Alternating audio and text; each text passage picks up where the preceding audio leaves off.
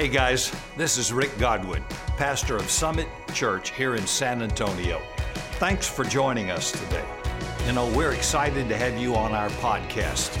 Our goal is to inspire you and to challenge you and help everyone realize their full potential in Christ. Now enjoy the message. We have been talking about in our series that character, spiritual character, is built through 4 life commitments. Number 1, we said in the first week, a commitment to people. So we talked about why you need a church home, a church family to belong to. God sets the solitary in families. Second, you need to commit yourself to some habits to grow. And we talked about 4 of those habits that bring great strength and resolve to your life. It's not what you do once in a while, it's what you do all the time. And these habits are daily routines that build a great life. Third, we're going to talk today about this third commitment on growing in character, which is a purpose to live for. It's kind of that nagging question everybody asks, what am I on earth for? Why am I here? The Bible makes it clear that even before you were born, there was a purpose and a plan for your life. God told the guy Jeremiah when he was a kid, hey, before you were born, before you were conceived in the womb, I knew you. I called you by name. I ordained you to be. God has ordained everybody in this room to be, to have a purpose. For Jeremiah, it was being a prophet to the nations. All that was pre-hardwired into him before he came out. Kind of interesting, isn't it? So I don't know what home you came from, what situation you came from. I've preached for years, you don't get your identity from your natural parents, although sometimes that's very good, but often it isn't good. You get your self-worth and identity from the Heavenly Father. You came from the Father through mom and dad. He just needed them to pick up your DNA. That's all. He wanted the DNA to make you uniquely you. So we're all different, and God said, I had a plan for you before you ever got here. Now my job is to find it, to discover what that plan is, and then live it to the fullest. So you can either get in on that plan, or you can reject it. You can get outside of it. God won't force his plan on anybody. Ephesians 2:10 says, we are God's workmanship, created in Christ Jesus to do good works, which God prepared in advance before you became a Christian for us to do. So God created all of us to do good works. Those good works are your ministry or your service.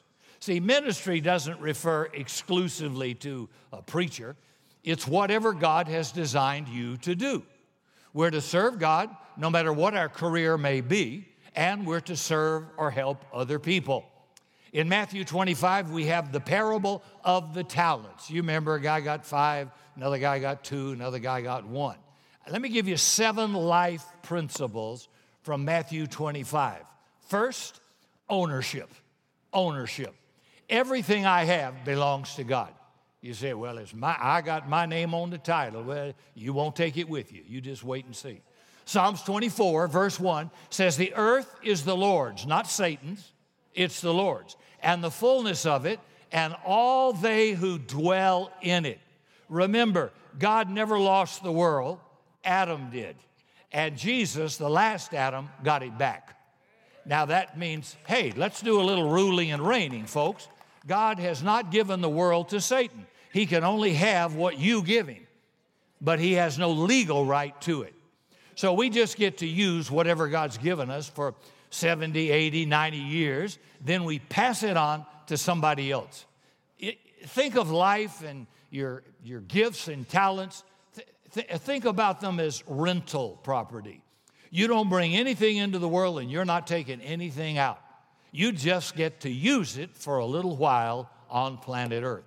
So God has entrusted all of us with property like the story of this servant Jesus tells. Verse 14 in Matthew 25. Jesus said, again, it will be like a man going on a journey who called his servants in and entrusted his property to them.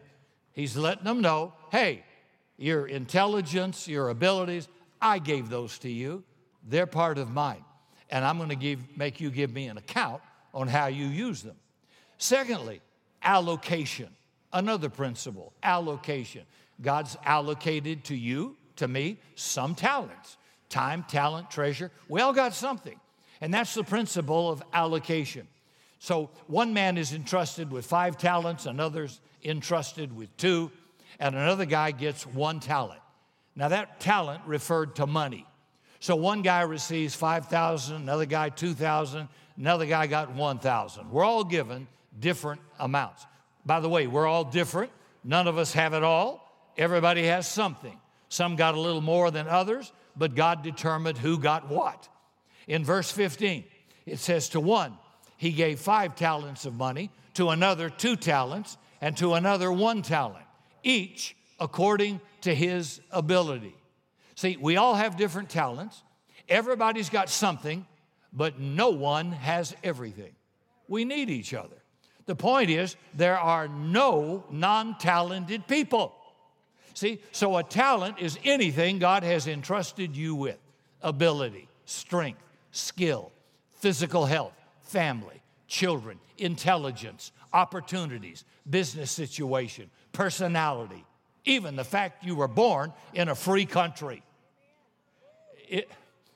Frank Sinatra used to sing a song, if you can make it there, you can make it anywhere. And I've always said, if you can't make it in America, you suck. I've got 10 million miles all over planet Earth, friends and churches and business all over creation. And I'm telling you, with all of our problems, they're nothing compared to the rest of the world. We live in the greatest place possible for you to achieve something. And I'm not going to let you sit around, suck your thumb, and be nothing. God has good plans for you. And I want to shake that lethargy off of you so you can rise larger than you arrived. And that was the whole point. I don't have to die where I'm born. I can move. I can move mentally, emotionally, even physically. But I can move. I decided I didn't want to be like my parents, divorced 5 times, so I moved. I didn't want to live small like some of the Christians I grew up with. I moved. I moved in my thinking. As a man thinks in his heart, so is he. So if you raised a bunch of pygmies, guess what? You're going to think like them. But you get around some giants, you're going to elevate your thinking a little bit. Everything is transferable, catchable. So Romans 12, verse 6, Paul writes, we have each been given different gifts according to the grace given to us. I didn't earn it, didn't ask for it. It was given to us on arrival on planet Earth. So there's nothing for you to brag about. You're fortunate. I didn't get to choose my mom and dad. I didn't get to choose how high I would be in height. I didn't get to choose eye color. I didn't get to choose my DNA, and you didn't either. Or a lot of us would have made different choices. But we got what we got, and we're here, and my evaluation to God will be, okay, Sparky, use it. Use it. Let me see what you can do with it. Number 3, the third principle in Matthew 25 is accountability. God expects me to use my gifts and talents. See, He's made an investment in your life and mine, and He wants a return on it. He wants me to make the most out of what I've been given. Look, I'm around great people in business, a few celebrities, a few in sports, and in the ministry. And I sit back, and I'm not any different than anybody else. Well, I wish I could do that. Wish I could be like that. Wish I had that skill or that ability or could talk like that. Okay, now what did that get me? Nothing. Absolutely advancing my life, nonsense. Didn't do anything for me. What I have to say is I've got a part necessary for the whole. Whether it's big or small, I've got a part. And without that part playing, something's missing. So I like 5 players for A&M. Missing. Couldn't keep curfew. Yeah, you think the team's happy with that? I don't think so. I know the coach is not happy with that. And God's not happy that when we're AWOL from what He's given us. So he expects us to be that accountable. Verse 19 says, after a long time, the master of those servants came back and settled accounts. So the reality is that one day, all of us will give an account to God. See, one day he's going to do an audit on your life and mine. You think the IRS is tough. That's one audit you're not going to be able to miss. God's going to ask you, me and you, what did you do with what I gave you? See, don't be sucking your thumb thinking what worked when you were in church is going to work for God. It's not going to carry. You need to be prepared to answer that. And listen, the older you get, the more I think about it. I think about the sands of the hourglass are running out. And how's God going to evaluate my life? Not perfect, of course not. No one is but Jesus. But the point is, did I use well what I've been given? We've got some fine men on our board and others that would certainly be qualified to be there that have outstanding gifts I don't have. But together, we make a good team. And together, we can move forward and handle and be good stewards of what we have. But I can't do it by myself. Neither can you. We need each other. That's important. But I've got a part to play. All I'm responsible for is using well what I've been given. How hard is that? Use well. Some people have influence. Some people have power. Some people have money. Some people have prestige. Some people even have the gift to make money. We used to have a guy like that, and then he got off buying $1 million cars in Italy, shipping them back, and just got lost in money. And I said, that's not what you were made rich for. Yeah, you're going to have a great life, of course. Nothing wrong with that. But God expected you as a believer to be involved in the kingdom and look at the good you could have done with the millions you made a month and wasted it. And then ended up in a lawsuit with a corrupt partner and lost it all. God did not intend that to happen. But he got distracted. So don't let your gifts or talent or celebrity or notoriety, don't let that distract you. And if you don't have any of that, don't let that distract you from using what you got. Greet people, handshake, smile, registering people for Chosen out there, helping escort our beautiful ladies into the building with honor and prestige. That's serving. That's ministry. It's using your life to do something. At least do something. Number 4, utilization. Utilization. See, that means it's wrong for me to bury what God gave me. The first guy takes his 5 talents, he invests it, doubles it, 100% return. The second guy takes his 2 talents, he doubles them also. He made a wise investment and doubled it. And by the way, God didn't tell him how to invest it. He won't tell you how to use what you've been given. He lets you decide. He lets you be creative. He lets you be responsible. He didn't say whether or not you buy Apple stock or you invest in Tesla or whatever. He said, you choose. Puts the responsibility right on your shoulders. The third guy takes his talent. He doesn't do anything with it. He buries it in the ground. He decides to play it cautious and conservative. I'll just sit on my talent, take no risk, whatever, and play it safe. Oh, yeah? Well, look in verse 26. It says, his master replied, you wicked, lazy, unprofitable servant. You don't want to hear that. I don't want to hear that. I'd say the master is upset and ticked, wouldn't you?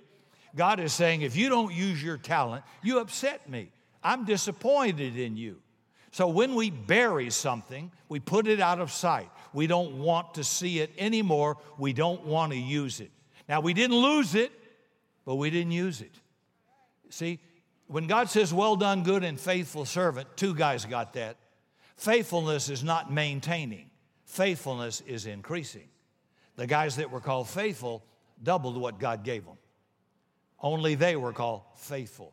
I think sometimes in church, because we didn't get drunk, because we didn't have an affair, because we didn't do and didn't, that God's really pleased. God says, for crying out loud, I want you to increase what I've given you.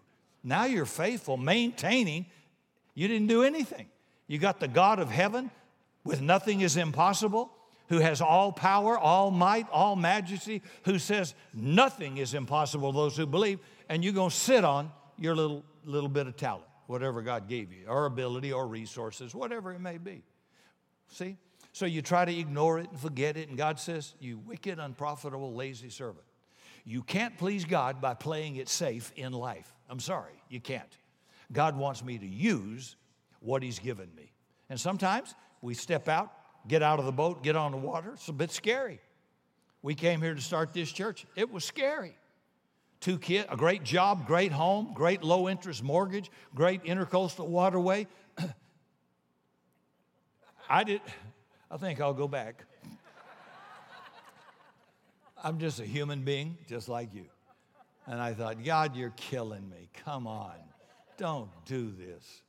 But He did it, okay? And I think maybe if nothing else, I'm just an example that there's hope for you, okay? So don't put yourself down. And I'm simply saying, if it doesn't scare you a little bit, you're probably wasting your life. There's got to be just a little bit of anxiety there. Some of you don't pray at all. And I thought, if you took a risk, you'd pray. You'll pray in English, tongue, Spanish, German, smoke signals, sign language. Oh, God, if you don't come through, I'm dead. Help me. And that's a good thing, right? That's a good thing. God wants you to keep growing. Your age, well, I'm on AARP. That Moses was 80. Ricky's almost 80. And that's no excuse. Sorry, there's no finish line to growth. Yeah, but I'm divorced, single. Nowhere in the Bible does it say you're excused from growing. Everybody is expected to grow till you take your last breath. Everybody. So keep pushing that life up. Keep pushing that life. You say, well, I failed. Okay, get back up. Though the righteous man fall 8 times, 7 times, the Lord will pick him up. Get back up. You don't drown falling in the water. You drown because you stay there. Get up. Okay. I'm having a good time. All right, thank you. To use what God has given me and to invest it means I've got to take some risks. And God, not foolish, of course, but it's a risk. Well, what if it doesn't work? Well, what if it does? You're never going to know sitting safe in your little floaties in the shallow pool. So it requires faith to take a risk, doesn't it? Yeah, and the Bible says whatever's not of faith is sin. And He says without faith, it's impossible to please God. So the principle of utilization says it's wrong for me to bury my talent, to sit on it. He wants me to invest it, and that implies risk and faith. Doing nothing with what God's given me is inexcusable. God would rather have me try to serve Him and fail than to do nothing and succeed. So I'd rather attempt to do something great, fail at it, than to try to do nothing and succeed. And I've told this church many times in our new members class in the old days that I'd like Cindy to be at least able to put 4 words on my tombstone, at least he tried. Now, it's easy to sit back and judge people when you're not doing it, when you don't take the risk. When they tried or got in trouble or failed, it's easy to be the sideline judge. But the only person I want to talk to is the person who also is out of the boat, daring to do something that scares them to death, that if God doesn't come through, they're sunk. That person can talk to me. But you'd do this or you'd do that. Well, I think they'll do it. What are you doing? You just become nothing but a sideline critic. No, get in the game. So at least he tried. See, at the very least, I'll die trying. So let me ask you, which person in life is most likely to do nothing? The 5-talent person, the 2-talent, or the 1-talent person? Well, there's no doubt about it, the 1-talent person most often. And why? Because that person will say, because I'm not a superstar, because I'm not gifted, because I don't have many resources, because I don't have a full education, I won't do anything. And some people say, well, if it's worth doing perfectly. I hate that. Instead, say if ministry is worth doing, whatever God's called you to do, it's worth doing the best you can. Perfection is not on the agenda. You can't even achieve that, but you can improve. And you can do the best you can do. And if you say, if I can't do it perfectly, I won't do it at all, that's a good cover never to do anything. Never to do anything. You need to step out in faith. And the reason most people lose their spark in life is because they're sitting on the sidelines watching. They're playing it safe. They're in the baby pool. I was a lifeguard with their floaties on. No risk. They're merely spectators while the game is being played. Well, God says that kind of thinking and behavior is not going to cut it with Him in His kingdom. And number 5, motivation. Another principle from Matthew 25. Why do you do what you do? Why do we play it safe? Why don't we use our gifts, our talent, and resources God's given us? Usually, the answer is fear. Either I won't have enough if I do, or I'm not good enough, I might fail. What will people think? Verse 26, the servant with 1 talent said, I was afraid and went out and hid your talent in the ground. Notice those words, afraid and hid. Satan's favorite tactic is getting us to say to ourselves, I could never do that. I'm not qualified. I don't have enough. I couldn't afford that. My little won't make any difference. I'm afraid I might fail. Anybody ever in school, high school, college, teacher might ask a question and ask the class, anybody got the answer to it? And you thought, well, I think I know what the answer is, but I ain't going to raise my hand because I could be wrong and I don't want to look dumb. So you don't even try. When I was in college, a long, long time ago, and I did graduate, I was in a class and the teacher was doing that in Clemson University. I was an industrial engineer. And I just shot my hand up and blurted out the answer, just bold. And the teacher nodded approval and went on with 2 other questions. And then he came back and said, Mr. Godwin, that's not the right answer. You said that so boldly, I just passed it over. That's not the right answer. But I tried. I tried. It's fear that keeps us from using our talent. Some people say, well, I failed in the past. Well, join the club. So I'll never try again. I had a bad marriage. I'll never get married again. I had somebody do me wrong, so I'll never trust anybody again. You can name it. Nonsense. No, you learn from that and you move on with life. Don't give up life. Go into a fetal position, suck on Maalox and feel sorry for yourself and be a victim the rest of your life. No, make it count. Learn from it. It's called experience. That's good. Peter and Judas, 2 of the disciples of Jesus, both committed the same sin. They both denied Jesus. One of them went out, got depressed, committed suicide. The other one went out, repented of it, and said, I want to start over. And 50 days after Peter's biggest failure in sin, God used him to preach on the day of Pentecost. And over 3,000 people accepted Christ. See, by the way, God says, my gifts and my callings are irrevocable. And sometimes people make mistakes. Maybe 10 years in the past, they made a mistake, a tragic mistake. People knew about it. And then later, some people want to penalize them for it, forgetting about the fact we all have something we would not like or be proud of to share with people, right? From the past. But God says, what I determined for you has not changed. And no board can change that. Nobody's vote can change that. No social media hater can change that. I will have the last word. And God always does. 50 days after Peter's greatest failure, he has the greatest success he's ever had. He kept going. In 1954, some of you weren't even born, okay? In 1954, opening day of baseball season, the Milwaukee Braves are playing the Cincinnati Reds, for you baseball fans. 2 rookies started their career in that game. The first one was a guy named Jim Greengrass. He got up to bat 4 times in the game and hit 4 doubles. Wow, 4 for 4 at bat. An incredible start to his career. But nobody remembers Jim Greengrass. Another guy started his career that day, and he went 0 for 4. He struck out all 4 times at bat. Hank Aaron had a slow start, but who do we remember? Never let the fear of striking out keep you from taking a swing. Take another shot. Take another swing. And don't worry about what other people think. The fear of man is a snare. It's a trap. And we often excuse ourselves by saying, if only I had ability like him or her.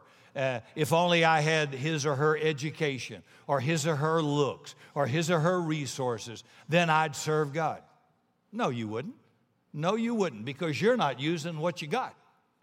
See, the point is, just because I can't do something spectacular doesn't excuse me to do nothing. One day God's going to ask you, what did you do with your life? What on earth did you think you were there for? I had a plan. I had a purpose for you. I had some things for you to do or be involved in, and I made you as a perfect fit for that purpose. If you're dying and you got ulcers and you just hate yourself and you hate life, you're not doing what God made you to do. And some people can do it and do it good, but they're not fulfilled because they're not doing what God wired you to do. See, it just comes natural when you're doing what God made you to do. People, some of you ladies are great decorators. You don't have to read a book, watch 4 podcasts. I don't know. I think that goes over there. That looks better sitting right there. Other people can say, well, you really got the wrong hairstyle for that face and contour. It's just a gift. Did I say something bad? I don't think I did. I have some folks over here with the spirit of criticism. Okay, so they think it's a spiritual gift, but it's not. And I don't even know what I was saying. Where did I go? Well, it's a gift. Yeah, what I'm saying is it isn't going to give you a hernia. It isn't going to give you a rupture. It isn't going to put you in depression in some institution. Not when you might get tired, well, go to bed. But you're going to love doing what you do, and you're going to be good at it. And the more you do it, the better you get at it. But that's not true when you're doing what was expected by mom or dad or what your crowd thinks you should do or what you should be. No, it's like a tailor-made dress or suit. Fits you perfect. And you ought to wear that. And so you got to like what you do. I really mean that, sincerely. Because God said, I made you exactly for your purpose. If you look at a stealth fighter, it's weird looking and a weird shape because it deflects radar. It wasn't built for many other purposes, but it was built not to be seen. If you flew the Concorde back when it did fly, I flew it twice the speed of sound.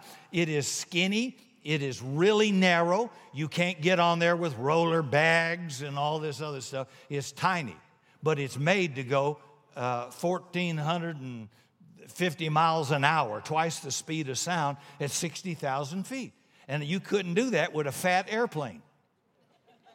I'm trying to say you're built just right, you're gifted just right for your purpose. Don't try to be what somebody else is. They've got their own purpose to fulfill. You just do well what you're doing. Everybody's not made to be supersonic. God's got to have people everywhere. Verse 24, the man who had received the 1 talent came. He said, Master, I knew you were a hard man, harvesting where you haven't sown and gathering where you haven't scattered. So I was afraid. So he's trying to excuse himself for doing nothing by blaming the master. It's your fault because you didn't give me 10 talents. And God says, you didn't use the 1 I gave you, dude. Blaming God won't work. Blaming other people won't work. It's up to you. Most of us are who we are, where we are, what we are because of the choices we make. Most. There are some people put into a bad situation. I'm aware of that. But after that, I'm still responsible for the decisions I make. Maybe you had a terrible home. Well, the moment I leave, I'm responsible for my life. Right? So where did we get this idea? It's the government's fault. It's my teacher's fault. It's this guy's fault. It's my boss's fault. No, it's your fault. You could quit. You could do something else. You don't have to tolerate a bad life. Why don't you do something, dear? I'm afraid. Yeah, here we go. Now we get to the root of it. You can't blame anybody else. Okay. Number 6, application. Here's that principle, application. If I don't use it, I'll lose it. Verse 28. Jesus said, take the talent from this guy with 1 and give it to the guy with 10 talents. So what's the point? The point is God has the right to take away anything I don't use for him. If I don't use it, I'll most likely lose it. If I refuse to exercise, I lose muscle. If I refuse to think, my brain goes dull. If I refuse to practice, my talent or my gift dries up. But the opposite is also true. If I use it, I get more. Whatever you need more of, start using what you have now for the Lord. It'll grow. Some need more time. Then use some of your time for the Lord. This weekend would be a good start to help us with Chosen. Need more energy? Use some of your energy for the Lord and His kingdom. Watch it grow. Need more resources? Use a portion of your resources that you have to sow into the kingdom. It's a principle. Use it or lose it. The seventh principle is compensation. If I use my talent wise, I get a reward. Verse 23. His master replied, "Well done, good and faithful servant. You've been faithful with a few things. I'll now put you in charge of many things. Come and enter the joy of your master and his happiness." So look at some of the rewards you could have. Number one, affirmation. Well done, good and faithful servant. How would you like God to say when you arrived in heaven? Max, good job. You did the best you could with what you had. I didn't put much in your suitcase, but boy, you sure used well what I did. That's enough for me. A WD, well done. You did what I made you to do, Ricky. Somebody else could have done better, but you did the best you could with what I gave you. That'll hold me. That's fine. Second, promotion. You've been faithful with a few things. I'll put you in charge of many things. I'll give you greater responsibility. So how you use what God's given you in your life for His purpose during this time on earth will determine what God entrusts to you in eternity. If you've been faithful in a few things, He says, I'll give you much. Now, everybody wants more, but they don't want to part with what they've got. They don't want to use it. They don't want to give it. They don't want to do anything with it. Third, celebration. Come and share your master's happiness. It's party time in heaven. Celebrate. The fact is, the happiest people in the world are those who are living their lives for the purpose God made them for. So let me ask you, one day God's going to ask you, what'd you do with what I gave you? What are you going to say? Well, I made a lot of money. Well, I bought a lot of property. I had lots of fun. I had much pleasure. I had a great reputation. Well, God's going to say, so what? That's not what I asked you. See, the answer God's going to look for is, did it ever occur to you that I gave you your talent, your freedom, your intelligence, your resources, your ability, your skill for something larger than just you?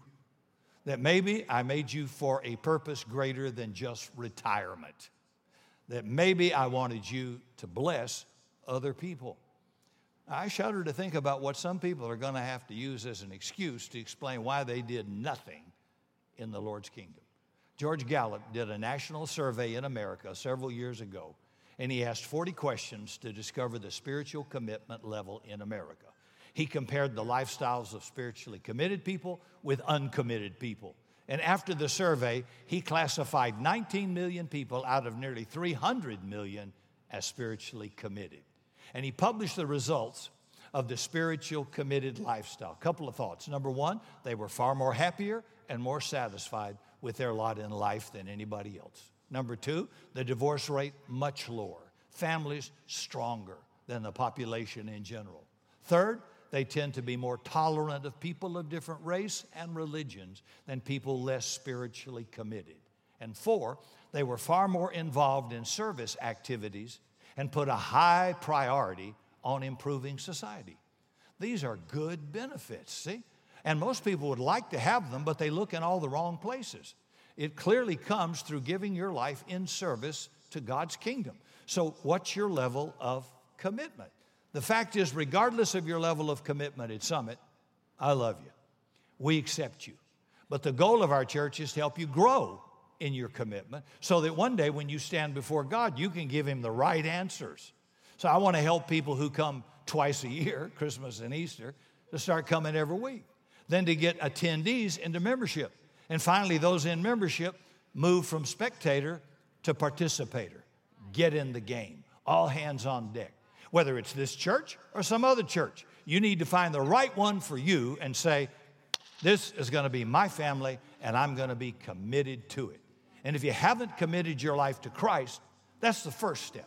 Open your life to Jesus today. Tell Him, Lord Jesus, I want to be in your plan and fulfill your purpose that you made me for. And if you've done that, then find a church family and commit to it, either here or somewhere else. And once you found a church family, get committed to the disciplines we've talked about for spiritual growth. So here's my final challenge to everybody today. What's the next level of commitment you need to make? What's the next step God wants you to take? Hey, thanks again for joining us today. If you enjoyed the podcast, subscribe and share it with a friend. Follow me by visiting the links in the description. I'm praying today that God richly blesses you this entire week.